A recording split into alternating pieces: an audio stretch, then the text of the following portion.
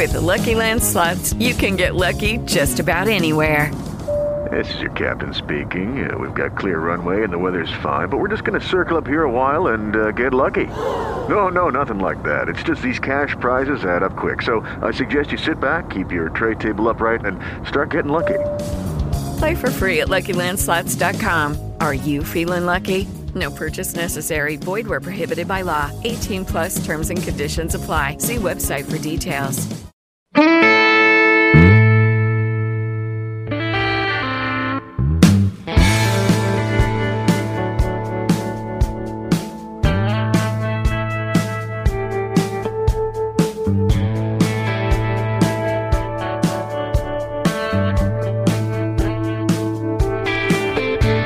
This is Lee Habib, and this is Our American Stories, where we tell stories about everything: music, life, love, the arts, and of course work, because it's such an important part of our lives. And that leads us also sometimes to talk about public policy, but only as it impacts workers and business owners. And this story goes to, well, the roots of a real problem. And I say roots because we're talking about hair. And actually the roots of a nation here, and the idea that men and women should be able to make a living free from excessive government interference. Why am I talking about hair? Tennessee recently passed a law that requires a license to do as a job what most of us do every day. We grow up doing it and sometimes do it for our children and our aging parents. But now this job requires a cosmetology license, which costs $35,000. And that job is washing hair. Occupational licensing, by the way, is what we're going to be talking about. But before we get into that, I wanted to have you join us, Tammy. Tammy Pritchard, a full-time police officer who is suing the state of Tennessee to be able to wash hair part-time because she can't afford to get that aforementioned license. Tammy, thanks for joining us.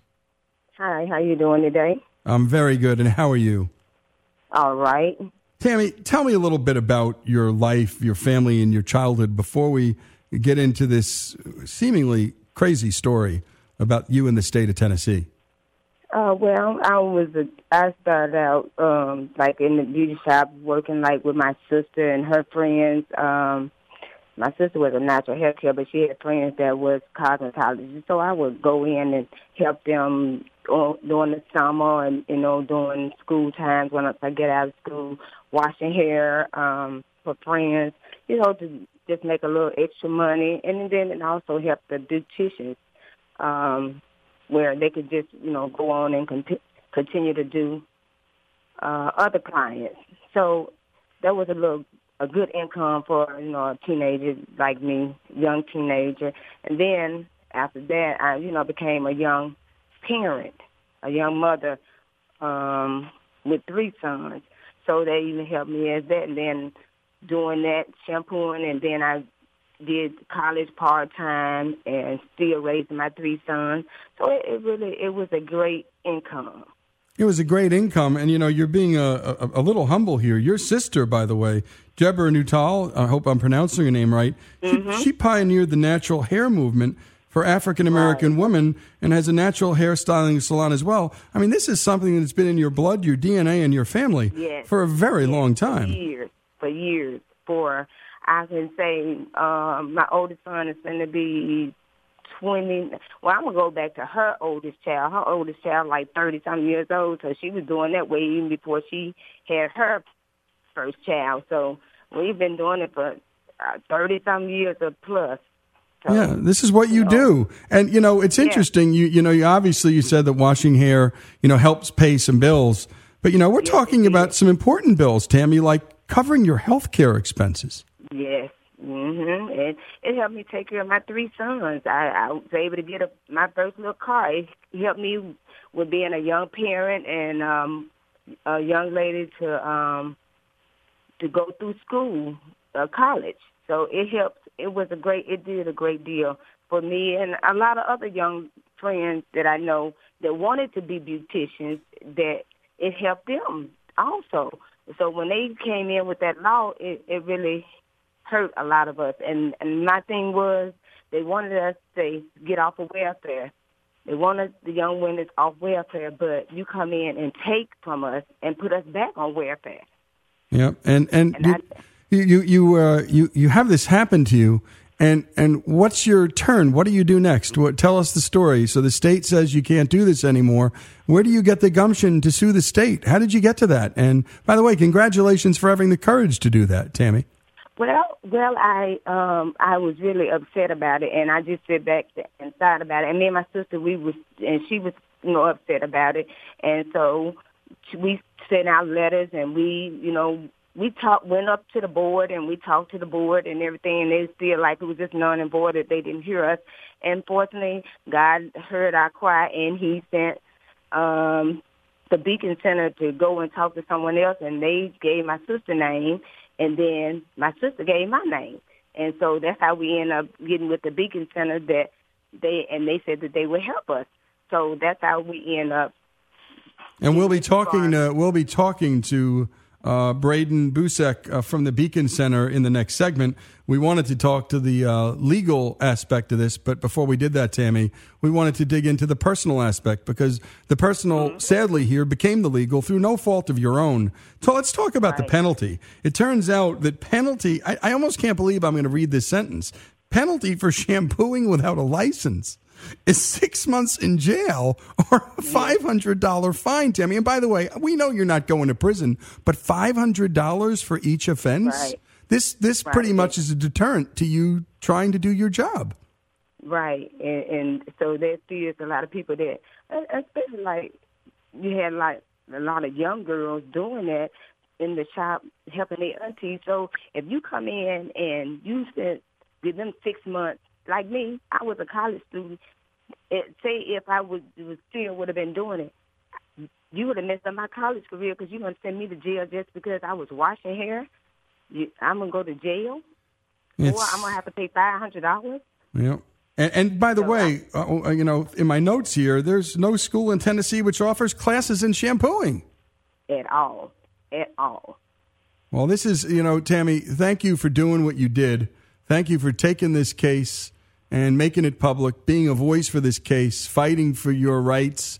And, this is just one of those things and one of those stories where you just go, there's got to be a reason. And so when we come back on the other side of this break, oh, my goodness, there's got to be a reason, right? Well, we're going to talk. Yes, we do. Well, we're going to talk to Braden Busek from the Beacon Center of Tennessee. And he's going to walk us through what's really going on with this law, why it came into being, and why he and the folks at the Beacon Center are standing up and fighting in the public square and in the courts for Tammy and so many of the women, and it is mostly women, and it's mostly African-American women this is attacking, and a lot of low-income women. And we're going to get some answers from Braden Busek and the fine work they're doing over at the Beacon Center of Tennessee. This is Lee Habib. This is Our American Stories.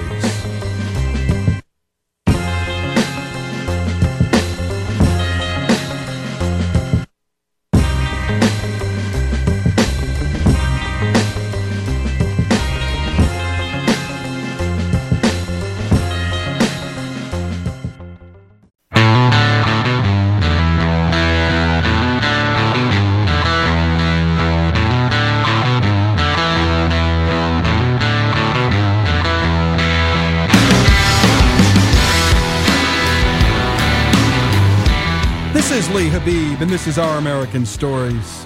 And we just heard a story that seems pretty un-American, actually. Tammy Pritchard being denied her opportunity to wash hair, something she and her family know a lot about, something she'd been doing all her life, and I can only assume there weren't customer complaints from her hair washing that caused the government to come in here and do this. And I can't imagine that there was any mass complaint to the federal government or the state government about this mass crisis with hair washers needing to be regulated. And so joining us to talk about this and where this sprang from, well, we had to bring on Braden Busek from the Beacon Center of Tennessee, whose tagline is empowering Tennesseans to take control of their own lives and their own vision of the American dream. And we love that tagline. Thanks so much for joining us, Braden.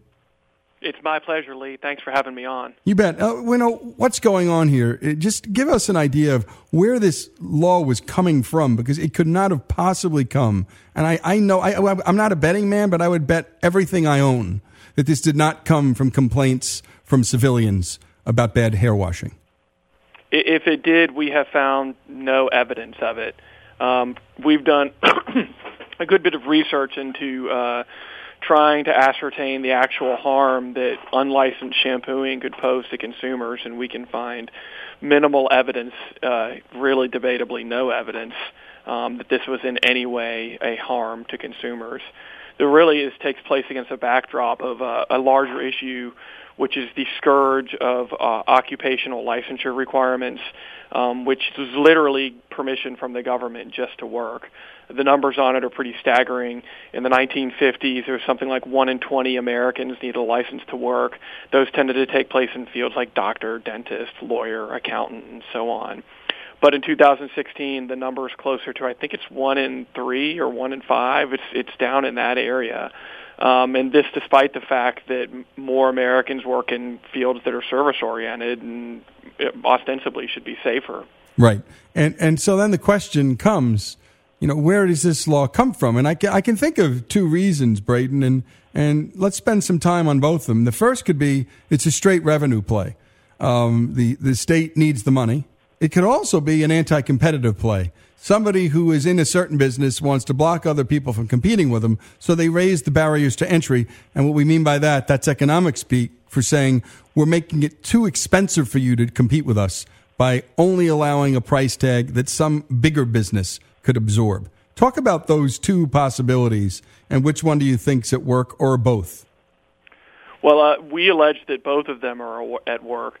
And, you mentioned it before about the schools. If you study the licensure regime close up, you'll see that the state goes to great lengths to regulate and specify that you have to get a license. It even tells the students right down to the very kind of kit that they need to buy from the schools. But as far as regulating the actual curriculum of the schools or requiring that a school teach the curriculum, they don't appear to be particularly concerned about that. So you can easily come away with the impression that all of this is about generating fees for the state itself and the schools. And to your other point, which has to do about protecting consumers, yes, economic protectionism is unfortunately something that we allege is afoot here. The evidence of it is all over the place. I think most people agree that this is something that their children do safely at home, is shampoo their own hair. There's really not a valid safety reason, but it is a way to deliver benefits to existing market participants. I think an interesting statistic that we uncovered is the Bureau of Labor actually keeps wage statistics for the shampooing field. Yep. And would you care to guess which two cities in America have the highest wages per hour for shampooing? Nashville and Memphis. Bingo. How about that? I'm pretty good, huh? Yeah, you are. So the average per hourly wage for washing hair in Tennessee is $15 an hour. And the next highest state, according to the Bureau of Labor, is New Jersey, and it's in the $10 range. Wow. And let's think about or talk about this vague licensing requirement. We have here a couple of the things that you're going to get in the 300 hours of instruction. 300 hours of instruction. They want to have you learn about the theory and practice of shampooing. They want classes in draping a client in a clean towel, brushing hair in 1-inch segments, and how to clean up blood, how to answer a phone properly, how to order a product, the composition of shampoos, and OSHA requirements. This is almost Stalinistic, isn't it? Stalinistic is one term. To me, I think it just looks like pure busy work. I think you'd be hard-pressed to come up with 300 hours of curriculum relevant to shampooing. It's an expression, right? Lather, rinse, repeat. Yep. That's all it is, and we all do it safely to ourselves or, in many cases, a family member throughout our lives. If you think about it, the vast majority of that list actually has nothing to do with shampooing. Like Tammy was telling you, she just wants to wash hair. She doesn't care about answering the phone or running a store. Why does she have to know how to order product, let alone OSHA regulations? It's just busy work designed to give students. Do the schools have their own lobbyists pushing this? Because I've got to think that I'm thinking of interested parties. Who benefits, who loses? I'm always thinking about winners and losers when the government gets involved, because every time they do, they create a winner and a loser. We know who the loser is. Who's the winner? Well, Well, as it currently stands, since it is so difficult to become a shampooer, the big beneficiaries are, of course, people who have the license now, and furthermore, cosmetologists themselves, because cosmetologists are allowed to wash hair. And if shampooers could do that practice standing alone, that would eat into the profits of licensed cosmetologists. I think Tammy told me at one point in time, and I'd want to ask her, but I think she said that working part-time as a shampooer in a salon, she would get about $20 a hair wash of what the cosmetologist brought in for the service as a whole. That's really not bad money. No. Not bad at all. A lot of Americans would be nodding going, I'll take that, especially a lot of stay-at-home moms or stay-at-home dads. I mean, you're going, wow, that's nice. It's part-time. I get to meet people. I get to have some nice conversations, nice atmosphere. It's always a friendly atmosphere. Every time I go to the barbershop, I go, what a nice place to have a nice conversation. A nice, decent place to have a part-time job. Tell us about the lawsuit against the state of Tennessee. What are you suing for, and how's it going? Well, we've alleged that a number of allegations. We've alleged first and foremost that this violates the right of Tennesseans to pursue what's called economic liberty, that the pursuit of the American dream is in fact a constitutional right. You have a right to choose and select your career. I personally would tell you I think that the founders would consider it unrecognizable that in a court of law something all like the things that are recognized as constitutional rights, anything from abortion to same-sex marriage to virtual child pornography, lap dances, all of those things are, according to the courts, constitutionally protected. Yet if you say, I want to have and hold a good job, that's not accorded constitutional significance. And I think that's just completely upside down. And so we allege that this violates her constitutional right to economic liberty. Separately, we also allege Tennessee's got a really interesting constitutional provision. It's called an anti-monopolies provision, and it's in our equivalent of the Bill of Rights. But what it reads is, and get this, monopolies and perpetuities are contrary to the genius of a free state and shall not be allowed. Wow, be still my heart. Love it. Yep, that's written in our Constitution. Now, our courts haven't always behaved that that's in our Constitution, and it doesn't get a whole lot of attention. But really, this is a state-sanctioned monopoly. Nobody else can do it unless you have the license, and currently it's difficult, if not impossible, to get that license. You may or may not know, last year, about a year ago, the U.S. Supreme Court issued an opinion dinging the North Carolina Dental Board for characterizing teeth whitening as a practice of dental medicine. And in ruling, they observed that the board of dentists was comprised almost exclusively of dentists. Yep. And they said that that's really not state action. What you've got there is anti-competitive activity. And for purposes of the Sherman Antitrust Act, you can't claim state immunity. You're not acting as a state. You're just acting in an anti-competitive fashion. You bet. And we think that precedent is directly applicable here. The only difference being is this is a constitutional right in Tennessee. Well, good luck with this. And with 30 seconds left or so, Tammy, if you were to be able to talk to the governor face to face, what would you ask him and why? Real quickly. I would ask them why did they make that a law to make shampoo go do 300 hours, and I want to know why did you take that from us?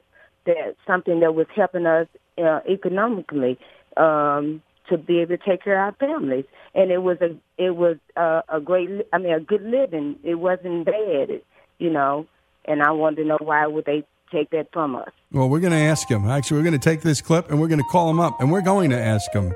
And thanks so much for what you do, Tammy, and what you're doing, and Braden and the folks at the Beacon Center. Thanks for fighting the fight, not only for Tammy, but for countless other women and men who simply want to be able to make a living without the encumbrance of the state throwing senseless rules and regulations at them. This is Lee Habib. This is Our American Stories. To hear all of these stories, go to OurAmericanNetwork.org. That is OurAmericanNetwork.org.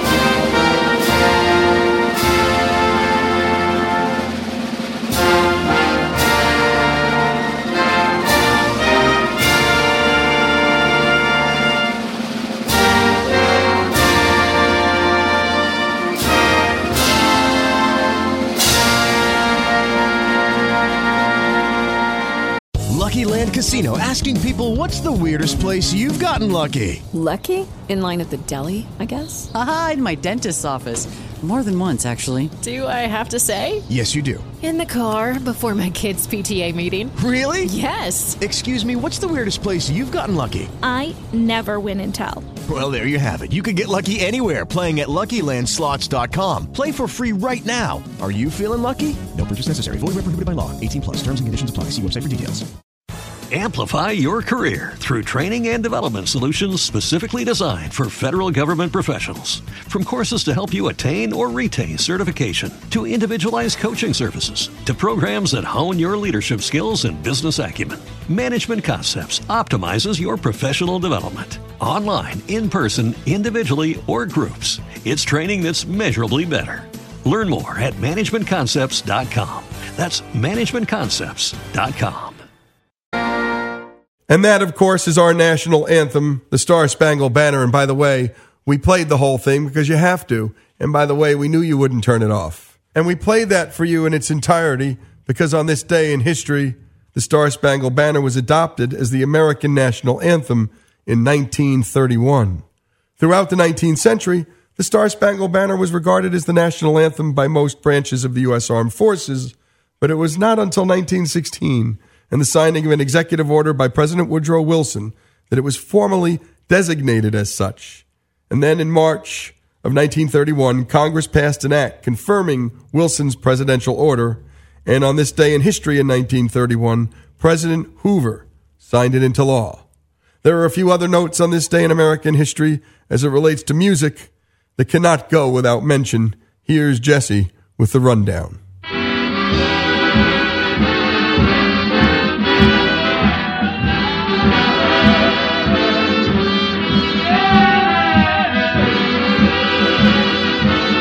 This day in music history, 1931, the first jazz single to sell 1 million copies was recorded. It was Minnie the Moocher by Cab Calloway. Most famous for its nonsensical ad-libbed scat that we've all heard before. Hide, hide, hide, hide.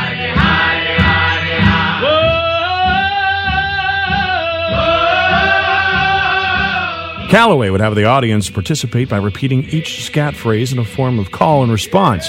Eventually, Calloway's phrases would become so long and complex that the audience would laugh at their own failed attempts to repeat them. With a bloke named Smokey. This day in music history, 1986, the Metallica album Master of Puppets was released. The third studio album by the heavy metal band peaked at number 29 on the Billboard 200 and became the first thrash metal album to be certified platinum. When Metallica played 2 shows in China in 2013, the Chinese government told them not to play the song, perhaps not wanting to harbor unrest with lyrics about being controlled by a greater entity. The band complied, although Kirk Hammett made sure to play the riff during their sets.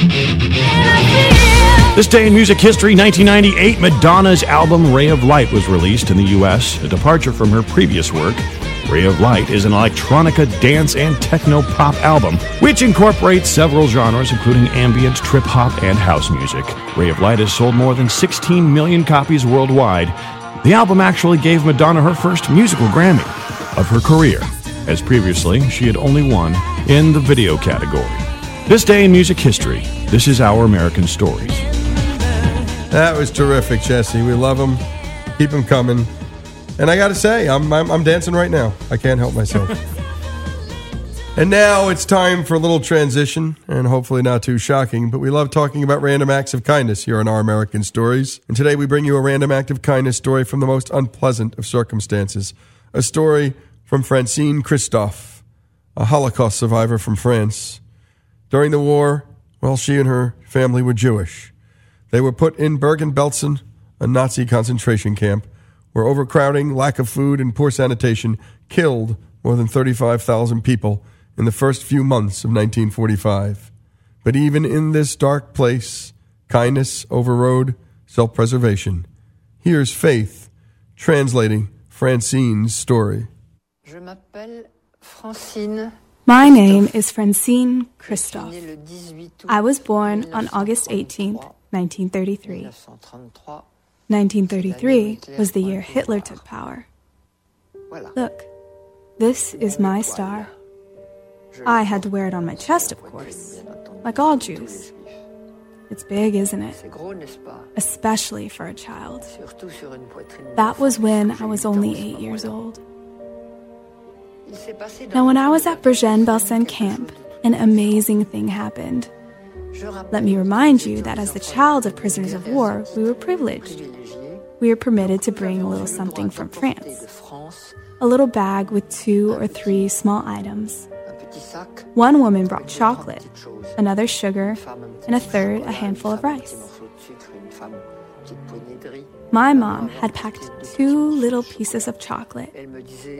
She said to me, "We'll keep this for a day when I see you've collapsed completely and really need help. I'll give this chocolate to you, and you'll feel better." One of the women in prison with us was pregnant. You couldn't even tell. She was so skinny. But the day came and she went into labor, and then she went to the camp hospital with my mom and the barracks chief.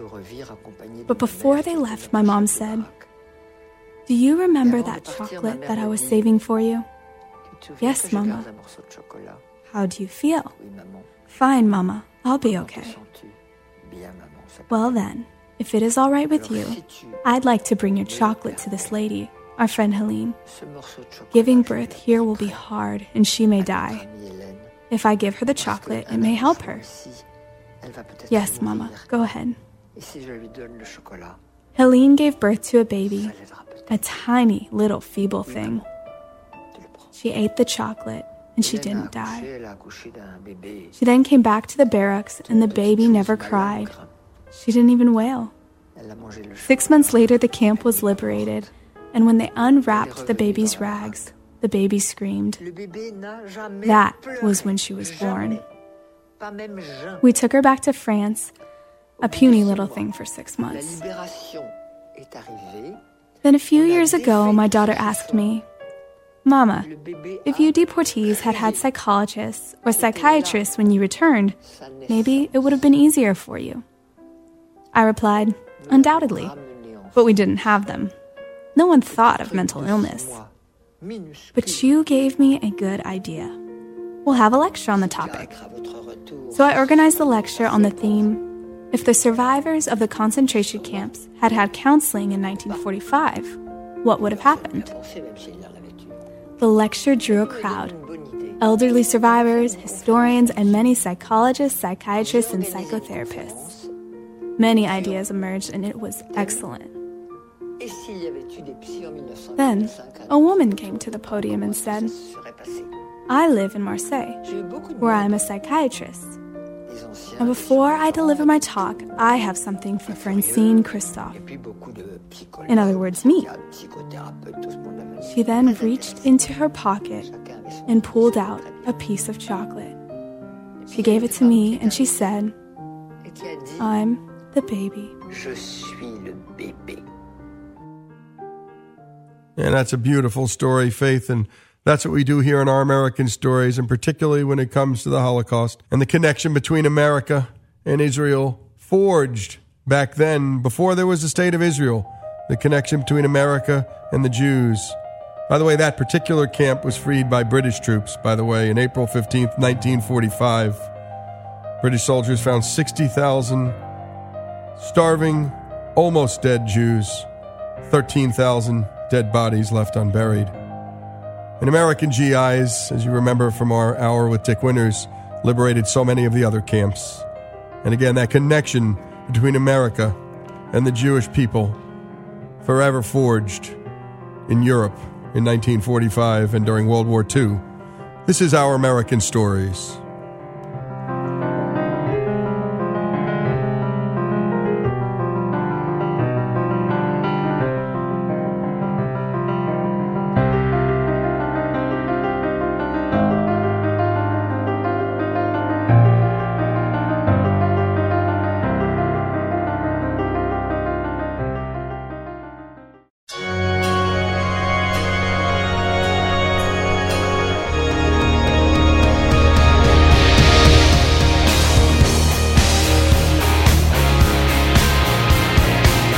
This is Our American Stories, and from time to time, our own Jesse Edwards finds something for us that is so compelling, so good, so spiritually good, that we must take the time to sit back, close our eyes, and follow him on a journey of self-discovery and enlightenment. Join us now as we travel to the farthest corner of the earth on an epic expedition of contemporary art.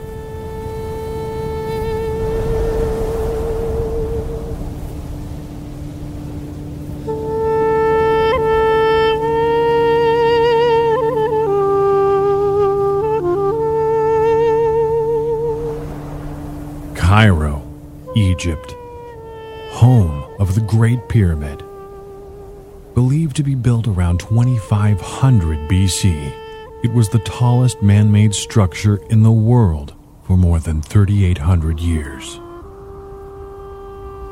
What is it about this shape, this basic yet elegant, powerful structure that has inspired awe in the hearts and minds of humankind for so many thousands of years? Time after time, we see this structure assembled in all corners of the earth, from the Mayan and Aztec pyramids in Central and South America to the Yas. With Lucky Land Slots, you can get lucky just about anywhere. Dearly beloved, we are gathered here today to... Has anyone seen the bride and groom? Sorry, we're here. We were getting lucky in the limo and we lost track of time. No, Lucky Land Casino, with cash prizes that add up quicker than a guest registry. In that case, I pronounce you lucky. Play for free at LuckyLandSlots.com. Daily bonuses are waiting. No purchase necessary. Void where prohibited by law. 18+. Terms and conditions apply. See website for details. Amplify your career through training and development solutions specifically designed for federal government professionals. From courses to help you attain or retain certification, to individualized coaching services, to programs that hone your leadership skills and business acumen, Management Concepts optimizes your professional development. Online, in person, individually, or groups, it's training that's measurably better. Learn more at managementconcepts.com. That's managementconcepts.com.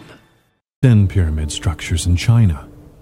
Even in North America, from the Luxor in Las Vegas to the Bass Pro Shop in Memphis, Tennessee, this enigma continues to baffle scholars and the common man alike. Even on this very day, a dedicated team of dreamers is planning to erect the next symbol of ancient knowledge and mysticism known as a pyramid. This time, it won't be created using stone or glass. This time, the timeless structure of the pyramid will be crafted using a massive collection of VHS tapes from the 1996 romantic comedy Jerry Maguire. Starring America's favorite midget Scientologist, Tom Cruise. Who's coming with me? Cuba Gooding Jr. A real man would not shop at the Pootie from a single mother. And Renee Zellweger. You had me at hello. Hi, this is Jesse Edwards for Our American Stories, and what you just heard it's completely true. There are some people who are seriously planning on building a giant pyramid made out of thousands of old VHS tapes of Jerry Maguire. I first heard about it a few years back, and then it just kind of disappeared, and I forgot about it, until I recently came across headlines of a pop-up video store in Los Angeles that had nothing but thousands of Jerry Maguire VHS tapes on the walls, along with Jerry Maguire posters, Jerry Maguire playing on the TV screens, and they even had uniformed employees running the store. It is a video store made entirely of Jerry Maguire videotapes. We get so many different types of people coming in. I've had kids come in who have never been in a video store before, and this probably will be the last video store they're in. I think this video store can really make it in this town. It's very timely. The idea of having just one movie to watch, I think that's really something we're looking forward to in the future. Okay, right about now is when you hear that record-skipping sound effect and I ask, what's going on here? What's going on here? So I had to get to the bottom of this. I did a little digging around on the internet, and it turns out the guy behind this project is known as Commodore Gilgamesh. So after some digging, I found his email address and gave him a call. He agreed to talk to us. Before we get to the Jerry Maguire Pyramid, I had to find out who this guy is. My first question, so is Commodore Gilgamesh your real name? It depends on the situation, to be honest with you. I like to change it as often as possible, so I can't be Googled efficiently. His real name is Nick Mayer.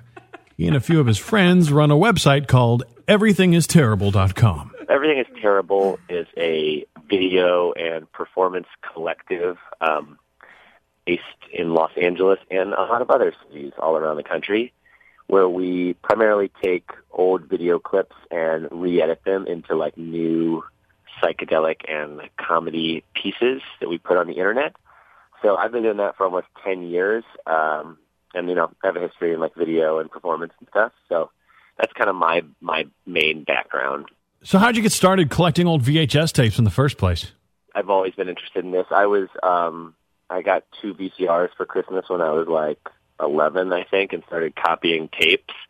I think that was probably the beginning. I made my basement of my parents' house into like a video store looking thing. I collected a bunch of posters and covered them in movie posters and had cardboard stand-ups everywhere and had made copies of all the movies. So I've been kind of on the same trajectory for a very long time. So just always been interested in media, and all of us in the group are hoarders of media and also creators. So we wanted to kind of combine our love of hoarding with our love of creating. So we kind of found the perfect little niche for that. So how many copies of Jerry Maguire do you actually own? I would say we have over 14,000 at this point. Since the Jerry Maguire store has been open, they've been flooding in. So over 14,000 copies. We hope to double it by the time we get to their final resting place, the Jerry Maguire Pyramid. So I imagine it's probably quite a logistical nightmare to collect and store all of that. How do you do it? It has made our lives very difficult over the years. So we've been doing this for 8 years, and we tour, and we get all these tapes given to us, and we have to strap them on top of our vans and cars and go to post offices and mail them to ourselves. And we've spent thousands of dollars on this project and an enormous amount of time.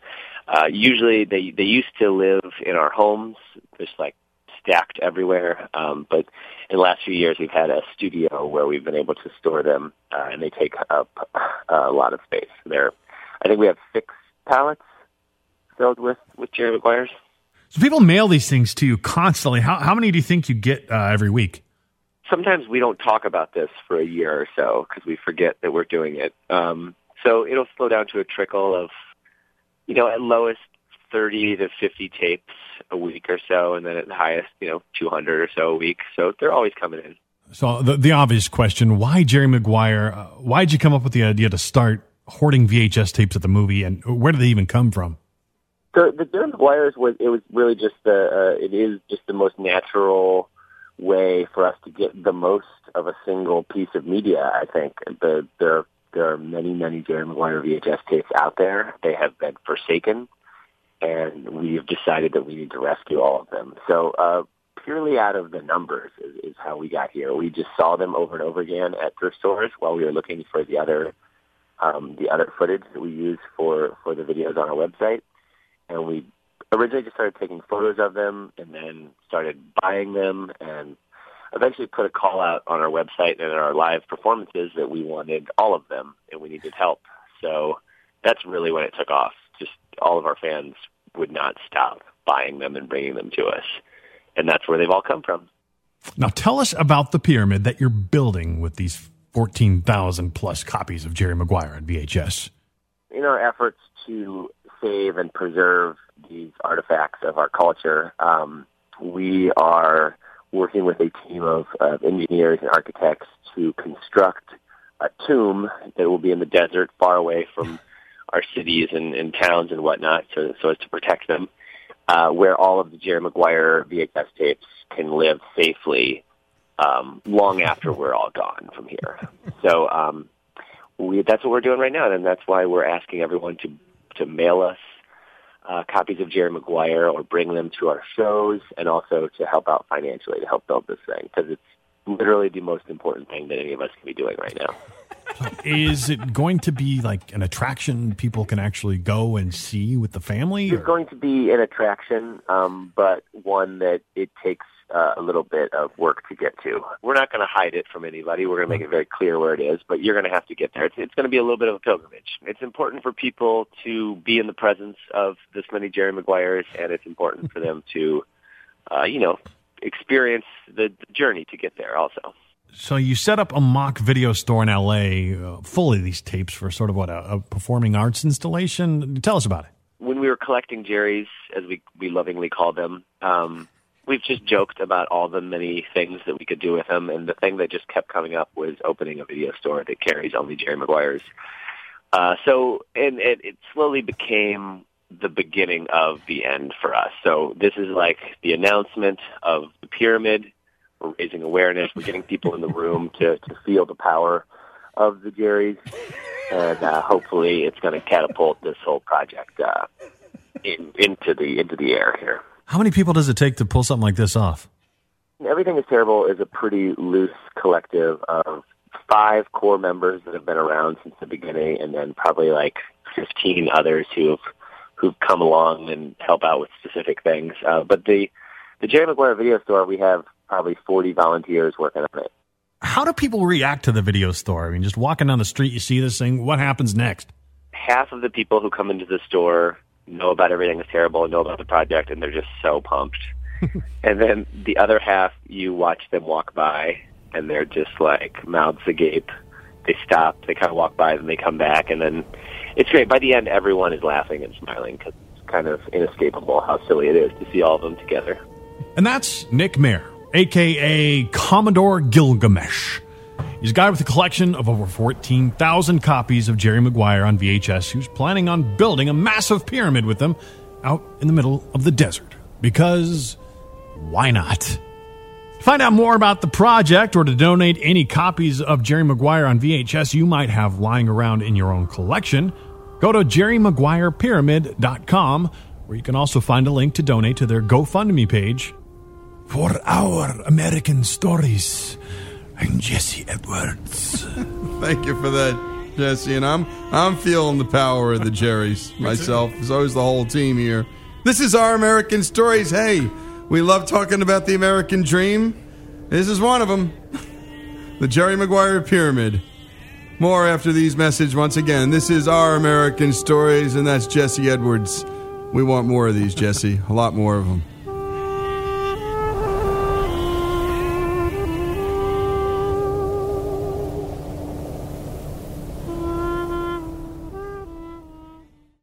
With Lucky Land Slots, you can get lucky just about anywhere. Dearly beloved, we are gathered here today to... Has anyone seen the bride and groom? Sorry, we're here. We were getting lucky in the limo and we lost track of time. No, Lucky Land Casino, with cash prizes that add up quicker than a guest registry. In that case, I pronounce you lucky. Play for free at LuckyLandSlots.com. Daily bonuses are waiting. No purchase necessary. Void where prohibited by law. 18+. Terms and conditions apply. See website for details.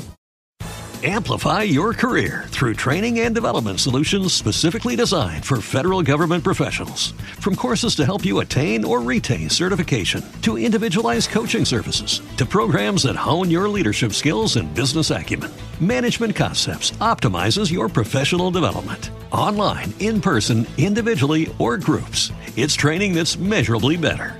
Learn more at managementconcepts.com. That's managementconcepts.com.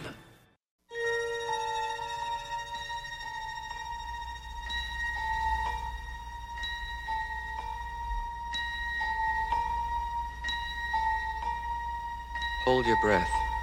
Make a wish. Count to 3. Come with me, and you'll be in a world of pure imagination. Take a look. This is Our American Stories. For the hour, we're going to spend some time talking about the life of Gene Wilder. You know him from his work in the movies, and he passed earlier this year. And this last week here on Our American Stories, we're celebrating the lives of some of the greatest artists that we lost this past year. And Gene Wilder was among them. And after he died, we decided to do an hour celebrating his life. And we bring that to you now, once again. This is Our American Stories, and you're listening to the great Gene Wilder sing Pure Imagination from the 1971 movie Willy Wonka and the Chocolate Factory. And for the next hour, we're going to celebrate the life of this great actor who starred in so many of our favorite movies over the past 50 years. From The Producers to Blazing Saddles and Young Frankenstein, and so many others. Gene Wilder, stage actor, screen comic actor. And by the way, nobody did comedy better. And it's the hardest aspect of acting. Any actor will tell you this. Getting people to laugh is no duck walk. He was a screenwriter, a film director, and my goodness, he can interpret a song too. You just heard it. And an author as well. He was born Jerome Silberman on June 11, 1933, in Milwaukee, Wisconsin, the son of Jeanne and William Silberman, a manufacturer and salesman of novelty items. His father was a Russian Jewish immigrant, as were his maternal grandparents. Wilder first became interested in acting at age 8 when his mother was diagnosed with rheumatic fever, and the doctors told him to try and make her laugh. Here, Gene talks about that time in his life. When I was a little boy, 7 or 8, my mother had a heart attack, and the doctor said, don't ever get angry with your mom because you could kill her. Make her laugh. And that was the first time I remember consciously trying to make someone laugh. And I did. I made her laugh, and my criterion was if I could make her pee in her pants, then I knew I had done something funny. I'm saying it, I'm not saying it for a joke. It's very true, because she'd say, now look what you've made me do. But little boys and grown men are confident of what they do in life because of what their mothers told them that they were good at. And when I knew I could make my mother laugh, I felt I could make someone else laugh. And that's all I'm doing now, is carrying on the tradition. Indeed. At the age of 11, he saw his sister, who was studying acting, performing on stage, and he was enthralled by the experience. He asked her teacher if he could become his student, and the teacher said that if he was still interested at age 13, he would take Wilder on as a student. The day after Wilder turned 13, he called that teacher, who accepted him. Wilder studied with him for 2 years. Here, Wilder talks about his earliest influences as an actor and how he discovered his approach to being a comedic actor. When I was growing up, I heard Danny Kaye on a record before I ever saw him, before Up in Arms, and I thought that's what I'd like to do. Then I saw Up in Arms. But then when I was in junior high school, I started to, my idol then was Sid Caesar. Unbeknownst, well, I didn't realize that Mel Brooks was writing most of the material, so I got to know Mel before I even knew him. But then I saw Lee J. Cobb in Death of a Salesman on Broadway, and I realized that he was doing something different from what I had thought I wanted to do. It didn't mean that I didn't want to be in comedy, but I wanted to approach it in a different way, through character, instead of just stepping on banana peels and making funnies. Indeed, and that's when the best comedic acting occurs. When his mother felt that Gene's potential was not being fully realized in Wisconsin, she sent him to Black Fox, a military institute in Hollywood, where he was bullied primarily because he was the only Jewish boy in the school, according to his own account. After an unsuccessful short stay at Black Fox, Wilder returned home and became increasingly involved with the local theater community. At age 15, he performed for the first time in front of a paying audience in a production of Shakespeare's Romeo and Juliet. Gene Wilder graduated from the Washington High School in Milwaukee in 1951. Here, Gene talks about how he went from the name Jerome Silberman to Gene Wilder. I had just gotten into the actor's studio, which was a big thrill for me, and I didn't want to be introduced as Jerry Silberman. I couldn't picture Jerry Silberman in Hamlet or Macbeth or something like that, and I had to think of a name overnight. And my sister and brother-in-law had a friend who's the fastest talker I've ever met. He started with A and worked his way up through the alphabet. When he got to W, he said Wilder, and I said, that's the one I want. And then for the first name, it was because of Thomas Wolfe's books, Look Homeward Angel. And the hero's name was Eugene, but everyone called him Gene, who loved him. And The Web and the Rock and You Can't Go Home Again, it was always Gene. So I put the two together, and then I was introduced by Lee Strasberg as Gene Wilder. Because there, Elie Kazan and Shelley Winters and Rod Steiger and Paul Newman, and I didn't want them to say, Jerry, what's your name, Jerry or Gene or what? So that's how it started. And we're going to hear more about this great life story, but what good luck on his part to land in New York at the Actors Studio at that time. Lee Strasberg, who, if you remember, plays a remarkable part in The Godfather and is one of the great acting coaches in American history, teaching some of the great actors today that we all love and teaching them a certain methodology of acting called the method. Some loved it, some didn't. But my goodness, the ones who lived by it gave us some of the finest craft ever. And in the end, it's what made Wilder so good. He decided to become the characters. And then we laughed, but he wasn't. And this, you see, even in Seinfeld, to this day, that style, which is they're not slipping on banana peels. They're in character. George is in character. We just find that character hilarious. This is Lee Habib. This is Our American Stories. You're going to hear about Gene Wilder's life in his own words, a remarkable American life, which we celebrate here on Our American Stories. Jerome Silberman becomes Gene Wilder, and we'll pick it up right there after these messages. This is Our American Stories and more of our best of the year from Our American Stories after these messages.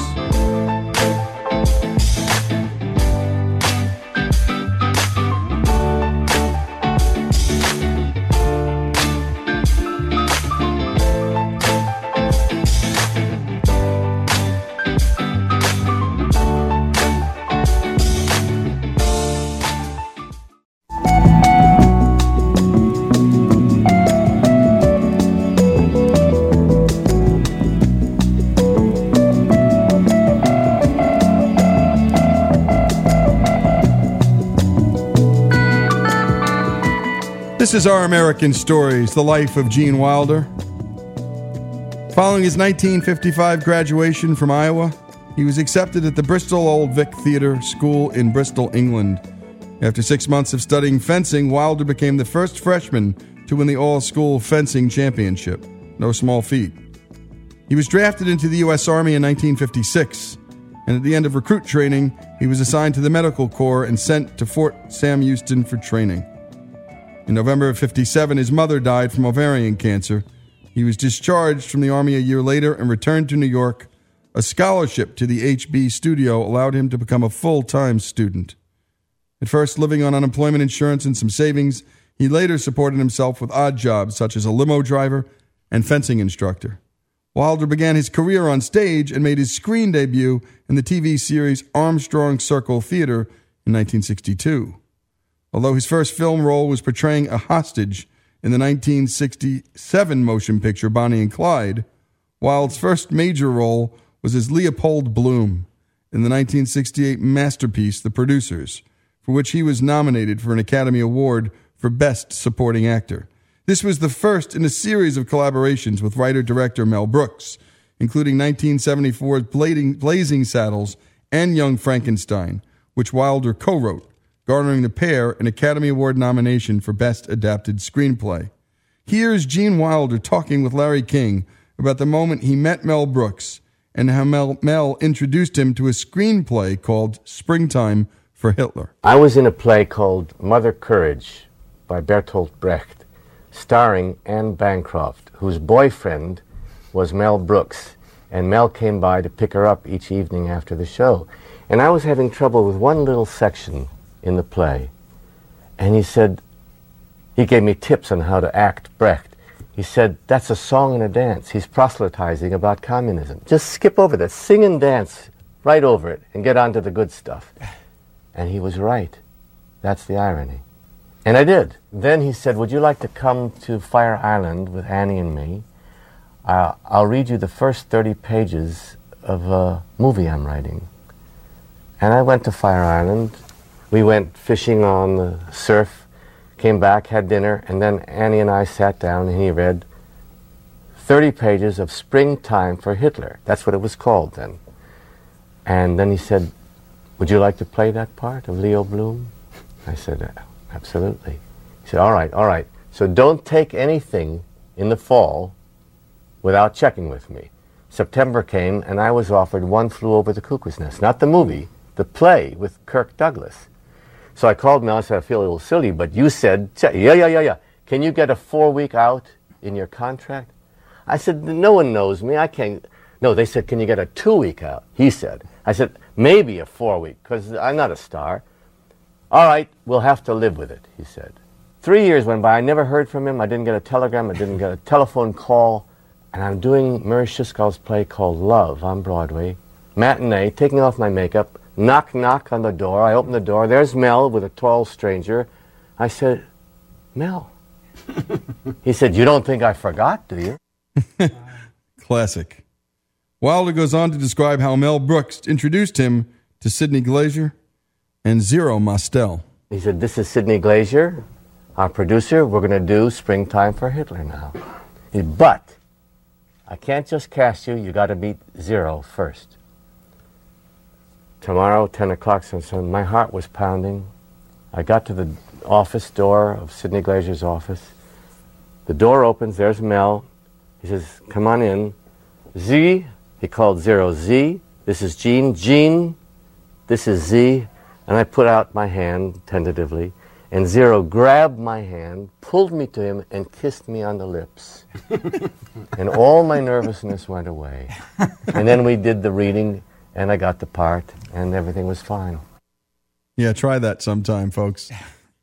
Here's Gene Wilder and Zero Mostel from an early scene in The Producers, where Leo Bloom, the accountant played by Wilder, throws an absolute fit when Max Bialystok, played by Zero Mostel, the producer, takes away his little blue blanket. May I speak to you for a minute? Go. You have 58 seconds.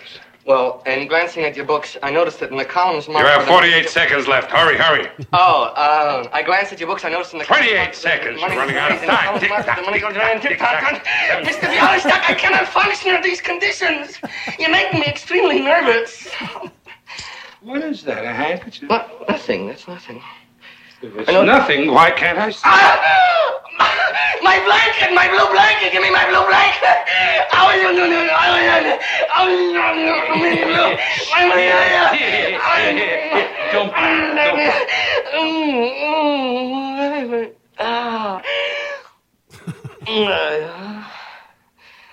I'm sorry. I don't like people touching my blue blanket.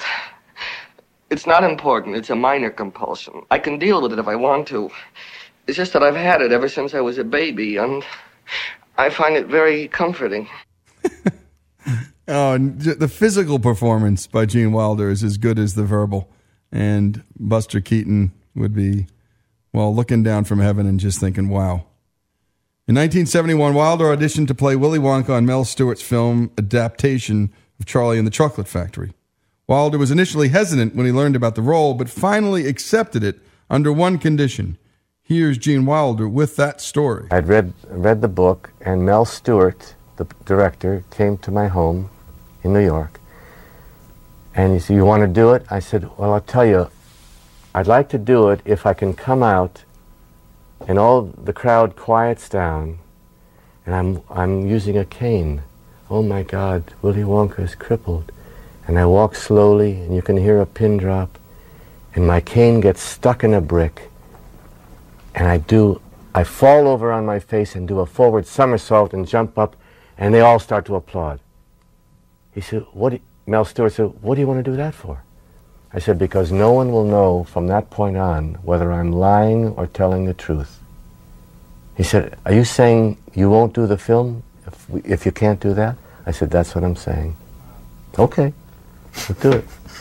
And I meant it. He did mean it, and that's why Gene Wilder is Gene Wilder. Yeah, because that's not in the book. It is not in the book. When Woody Allen offered him a role in one segment of Everything You Always Wanted to Know About Sex But Were Afraid to Ask, Gene Wilder accepted. Everything, the movie, was a hit. It grossed $18 million in the United States against a $2 million budget. Here is the scene from that film where Wilder plays a doctor whose patient informs him about his love for a particular barnyard animal. Come in, Mr. Milos. Come in. Sit down right over here. I just want to get some history on you first. So, your name is? Stavros Milos. And your address? Armenia. Armenia. I am from Armenia. I am visiting my brother. I see. Occupation? Shepherd. A shepherd? My whole family. Except for my brother over here, who is a rug salesman. Mm-hmm. Have you had any major illnesses? None. Good. So, now, what seems to be the trouble? I'm in love with a sheep. I beg your pardon? I am in love with a sheep. Oh, I see. See, Doctor, up there in the mountains where I tend my flocks, it's so beautiful under the starry skies. And I am alone. And sometimes it gets so lonely. And the hours pass. And soon I desire a woman. But, Doctor, there are no women. I'm not married and... Well, one night last summer, I saw her. Her? Daisy. Sheep. And how Gene Wilder plays this, how straight he plays it, is just one of the hardest things to do in comedy. And it's what made it so good. He just played the part. And, you know, sitting in front of me is a book called True and False by David Mamet, the great playwright and acting coach.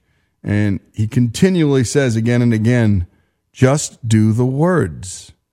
Just let the words do the work. It's not about you. It's not about your performance. Let the words do the work. And let the character be revealed through the words. Actually, it sounds real simple. But you heard Gene Wilder in that conversation about a prior movie and his artistic decision.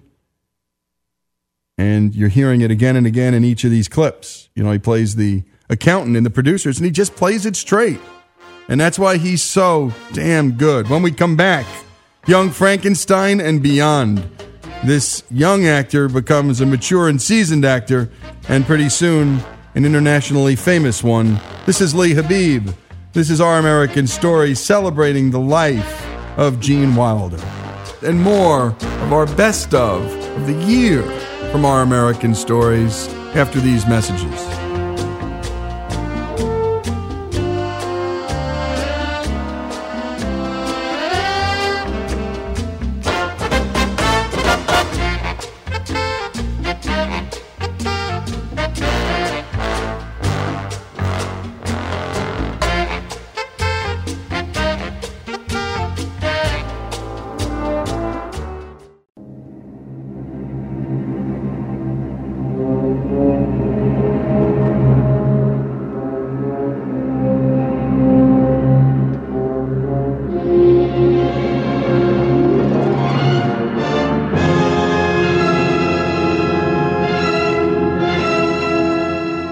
And you're listening to some of the theme music from Young Frankenstein. And we're talking about Gene Wilder, his life. We're celebrating it here on Our American Stories. And after everything you always wanted to know about sex, Woody Allen's movie, Wilder began working on a script he called Young Frankenstein. Here, Wilder talks about the creation of that script, the casting of the film, and trying to get Mel Brooks on board on the project. I went back east, and it was March or April, and I had a little place in West Hampton Beach, Long Island. And after lunch, I took a yellow legal pad and a blue felt pen, and I wrote Young Frankenstein on top. And then for two pages, I thought, what could happen to me if I suddenly found out I was an heir to Beaufort von Frankenstein's whole estate in Transylvania? And I finished the 2 pages. I called. Hello, it is Ryan, and we could all use an extra bright spot in our day, couldn't we? Just to make up for things like sitting in traffic, doing the dishes, counting your steps, you know, all the mundane stuff. That is why I'm such a big fan of Chumba Casino. Chumba Casino has all your favorite social casino-style games that you can play for free anytime, anywhere with daily bonuses. That should brighten your day a little. Actually, a lot. So sign up now at ChumbaCasino.com. That's ChumbaCasino.com. No purchase necessary. VGW Group. Void where prohibited by law. See terms and conditions. 18+. Amplify your career through training and development solutions specifically designed for federal government professionals. From courses to help you attain or retain certification, to individualized coaching services, to programs that hone your leadership skills and business acumen, Management Concepts optimizes your professional development. Online, in person, individually, or groups, it's training that's measurably better. Learn more at managementconcepts.com. That's managementconcepts.com. Mel, I told him, well, he says, cute. It's cute. That's all he said. And then later on that summer, Mike Medavoy, who was my agent at the time, "You got anything for you and Peter Boyle and Marty Feldman?" I said, "Well, what made you think of that company?" He said, "Because I now handle you and Peter and Marty." I said, "Well, with a wonderful artistic basis, as it happens, I think I do. Send it to me." I said, "No, give me another day or two." And I wrote 2 more pages. The Transylvania Station, almost verbatim the way it is. And I put an ending on it. Track 29? Yes, yes. And Mike Medavoy called me and said, "I think I can sell this. What do you think about Mel directing?" I said, "Yeah, I'd love it, but you're whistling Dixie, because he won't direct something he didn't conceive of." But you have to remember that Mel spent 2 years on The Producers and made $25,000 a year. He spent the next 2 years on The 12 Chairs, $25,000 a year. Neither one made a penny. Joe Levine made money, but Mel didn't. They were offering him $250,000 or $25,000 or whatever to direct this. And he said yes. He called me. He said, "What are you getting me into?" I said, "Nothing you don't want to get into." "I don't know. Next day they said, "We signed Mel." Having just seen Marty Feldman, and by the way, that's the actor who played Igor, on television, Wilder was inspired to write a scene that takes place at Transylvania Station, where Igor and Frederick meet for the first time. The scene was included in the film almost verbatim. Dr. Frankenstein.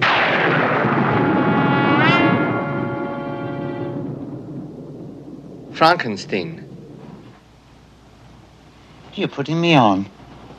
No, it's pronounced Frankenstein. Do you also say Froderick? No, Frederick. Well, why isn't it Froderick Frankenstein? It isn't. It's Frederick Frankenstein. I see. You must be Igor. No, it's pronounced Igor. But they told me it was Igor. Well, they were wrong then, weren't they? Of course. I'm sure we'll get along splendidly. Oh, sorry. You know, I don't mean to embarrass you, but I'm a rather brilliant surgeon. Perhaps I could help you with that hump. What hump? What hump? Young Frankenstein was a huge success, with Wilder and Brooks receiving Best Adapted Screenplay nominations at the 1975 Oscars, losing to Francis Coppola and Mario Puzo for their adaptation of The Godfather Part 2. Shortly after Young Frankenstein, Wilder and Brooks set out on another film called Blazing Saddles. Here, Gene talks about how he was nearly cast for another role. I wanted to play the Waco Kid, the part that I did play. And Mel said, no, you're too young. I want an over-the-hill alcoholic. I got Dan Daly who's going to play it. He wanted me to play Harvey Korman's part. I said, I'm all wrong for this. And 6 weeks went by. Dan Daly begged off because he had just finished directing something, so they got Gig Young.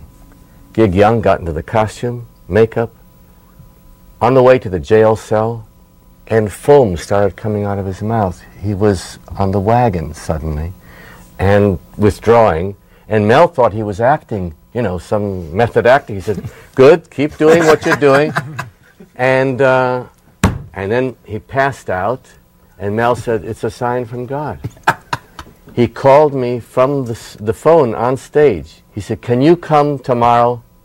I said, I'm supposed to go to London to do The Little Prince with Stanley Donen directing. Beg off. The next day I was on a plane, and the next day I was hanging upside down in the jail cell. And here's Gene Wilder introducing himself as the Waco Kid from this scene in Blazing Saddles. I don't know if you ever heard of me before, but I used to be called the Waco Kid.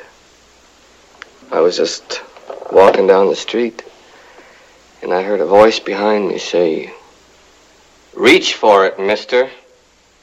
And I spun around, and there I was, face to face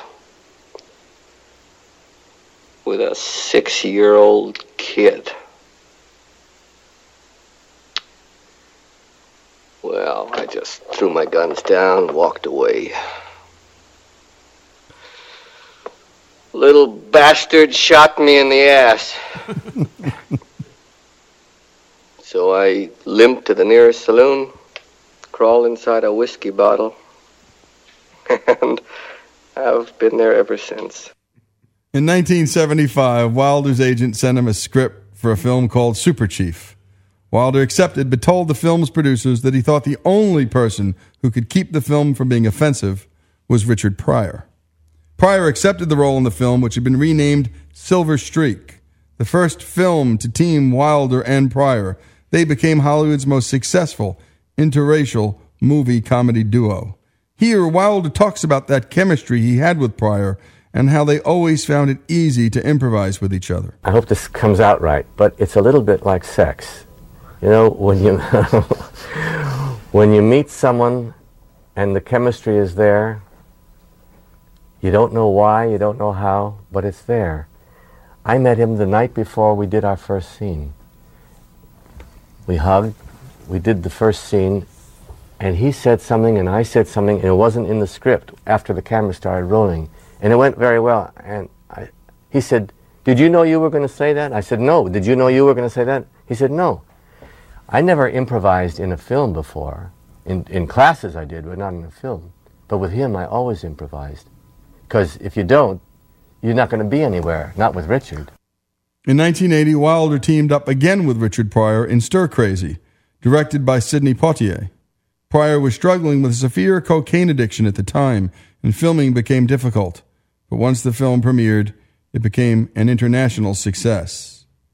Here's Gene Wilder talking about his approach to acting, the choices he makes, and his thoughts on show business. I studied for altogether maybe 18 years. I got accepted into the actor's studio.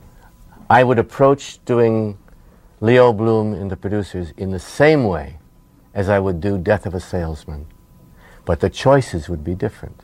I would make comic choices. But the acting process, create a human being who's real, not only to the audience, but real to me. And so I think if you want to say you're a method comic actor, yes, without getting into what method is, but a Stanislavski comic actor, yes, because I'm trying to do it the same way I would. I don't mean this to sound, I don't want it to come out funny, but I don't like show business. I love acting in films. I love it. I like the show, but I don't like the business. And when I go to a restaurant and they're talking 3.6, 9.8, and how many, what the budget, and everyone is a writer or a director or an actor or a producer, and it just makes me nervous. And that's Gene Wilder talking about his craft and the business. This is Lee Habib. This is Our American Stories, and the quintessential American story of Gene Wilder. More after these messages.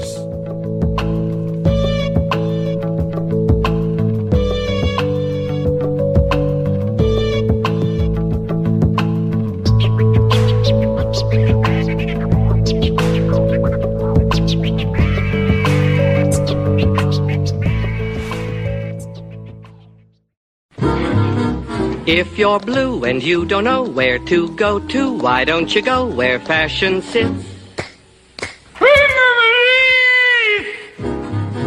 Different types who wear a day coat, pants with stripes, or cutaway coat, perfect fits. Dressed up. This is Our American Stories. And was there anything Gene Wilder couldn't do?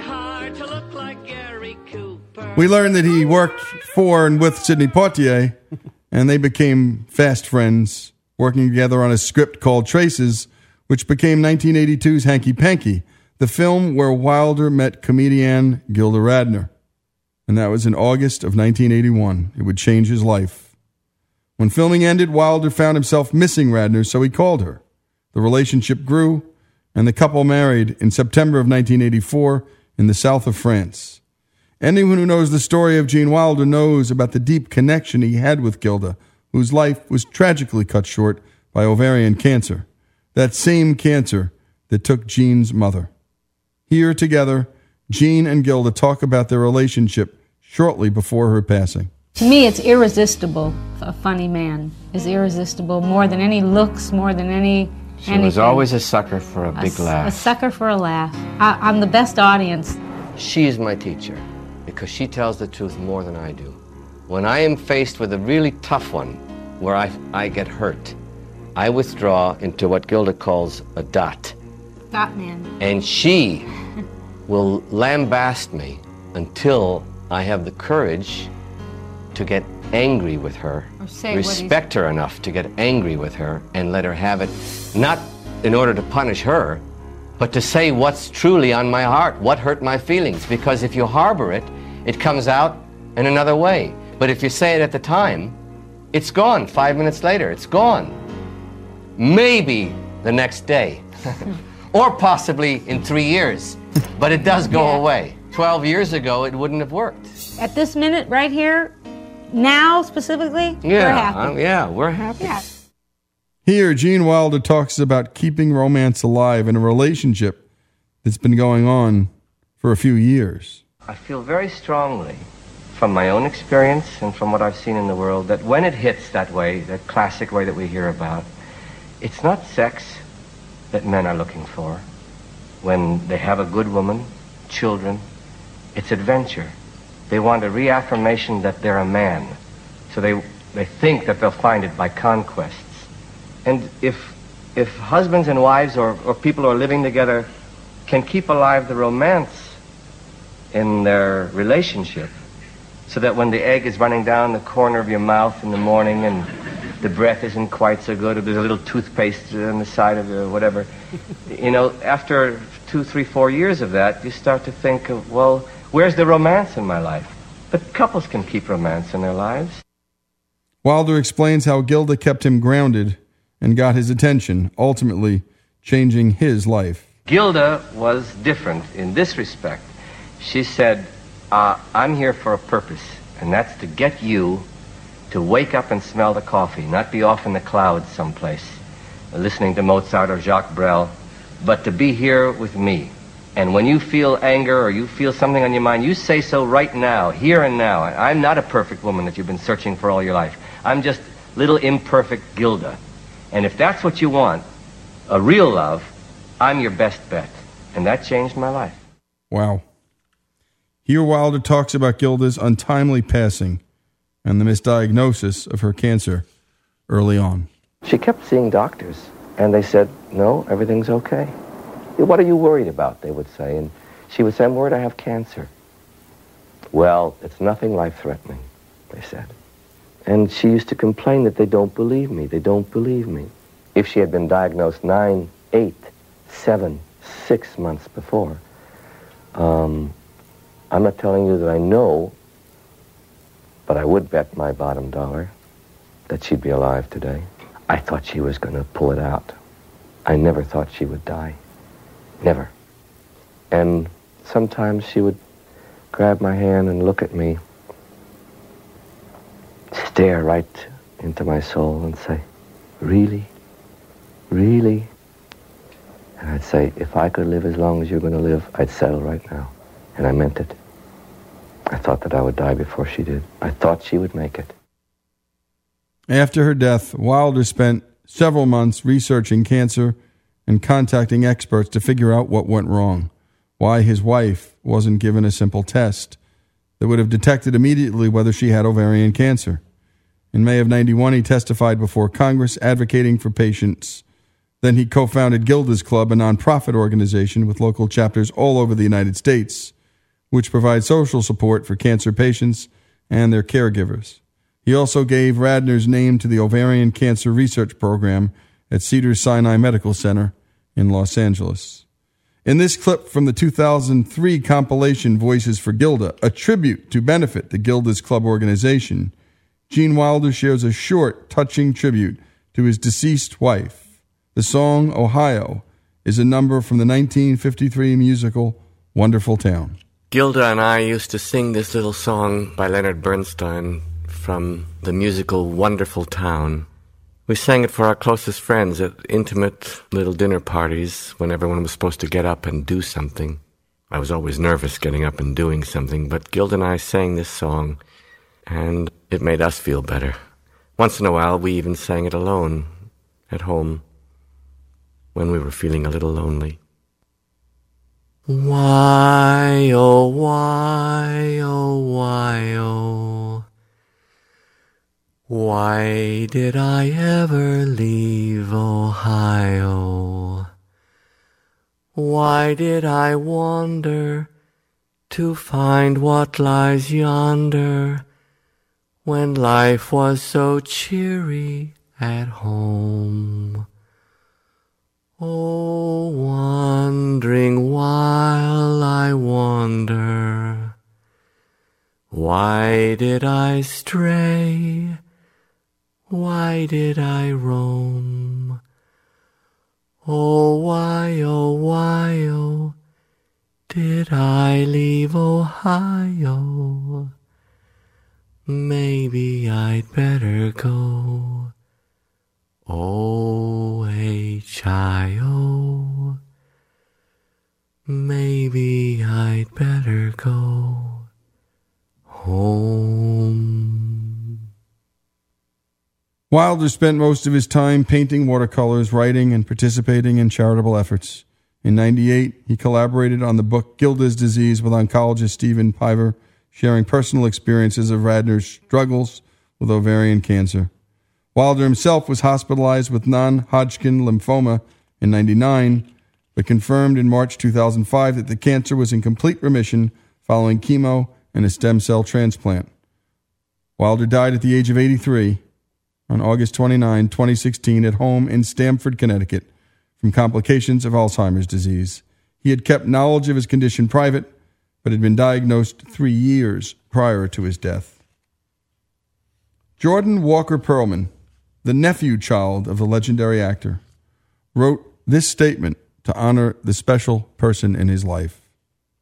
And I quote, "It is with indescribable sadness and blues, but with spiritual gratitude for the life lived that I announced the passing of husband, parents, and universal artist Gene Wilder at his home in Stamford, Connecticut.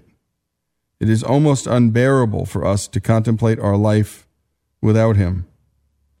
The cause was complications from Alzheimer's disease, with which he coexisted for the last 3 years. The choice to keep this private was his, in talking with us and making a decision as a family. We understand for all the emotional and physical challenges this situation presented, we have been among the lucky ones. This illness pirate, unlike in so many cases, never stole his ability to recognize those that were closest to him, nor took command of his gentle, central, life-affirming core personality. It took enough, but not that. The decision to wait until this time to disclose his condition wasn't vanity, but more so that the countless young children that would smile or call out to him, 'There's Willy Wonka,' would not have to then be exposed to an adult referencing illness or trouble and causing delight to travel to worry, to disappointment, or to confusion. He simply couldn't bear the idea of one less smile in the world. He was 83 and passing, holding our hands with the same tenderness and love he exhibited as long as I can remember. As our hands clutched and he performed one last breath, the music speaker, which was set to random, began to bear out one of his favorites, Ella Fitzgerald. There is a picture of he and Ella meeting at a London bistro some years ago that are among each of our most cherished possessions. She was singing Somewhere Over the Rainbow as he was taken away. This is Our American Stories, the life of Gene Wilder. From your window pane to a place behind the sun, just a step beyond the rain,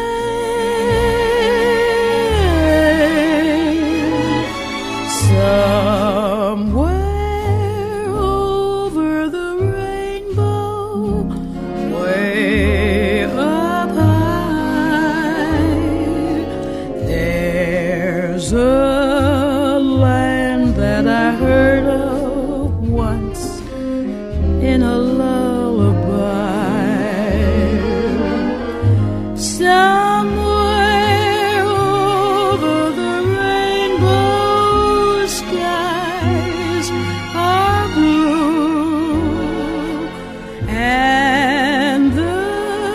the dreams that you dare to dream really do come true. Hello, it is Ryan, and I was on a flight the other day playing one of my favorite social spin slot games on ChumbaCasino.com. I looked over at the person sitting next to me, and you know what they were doing? They were also playing Chumba Casino. Coincidence? I think not. Everybody's loving having fun with it. Chumba Casino is home to hundreds of casino-style games that you can play for free anytime, anywhere, even at 30,000 feet. So sign up now at ChumbaCasino.com to claim your free welcome bonus. That's ChumbaCasino.com and live the Chumba life. No purchase necessary. VGW. Void where prohibited by law. See terms and conditions. 18+.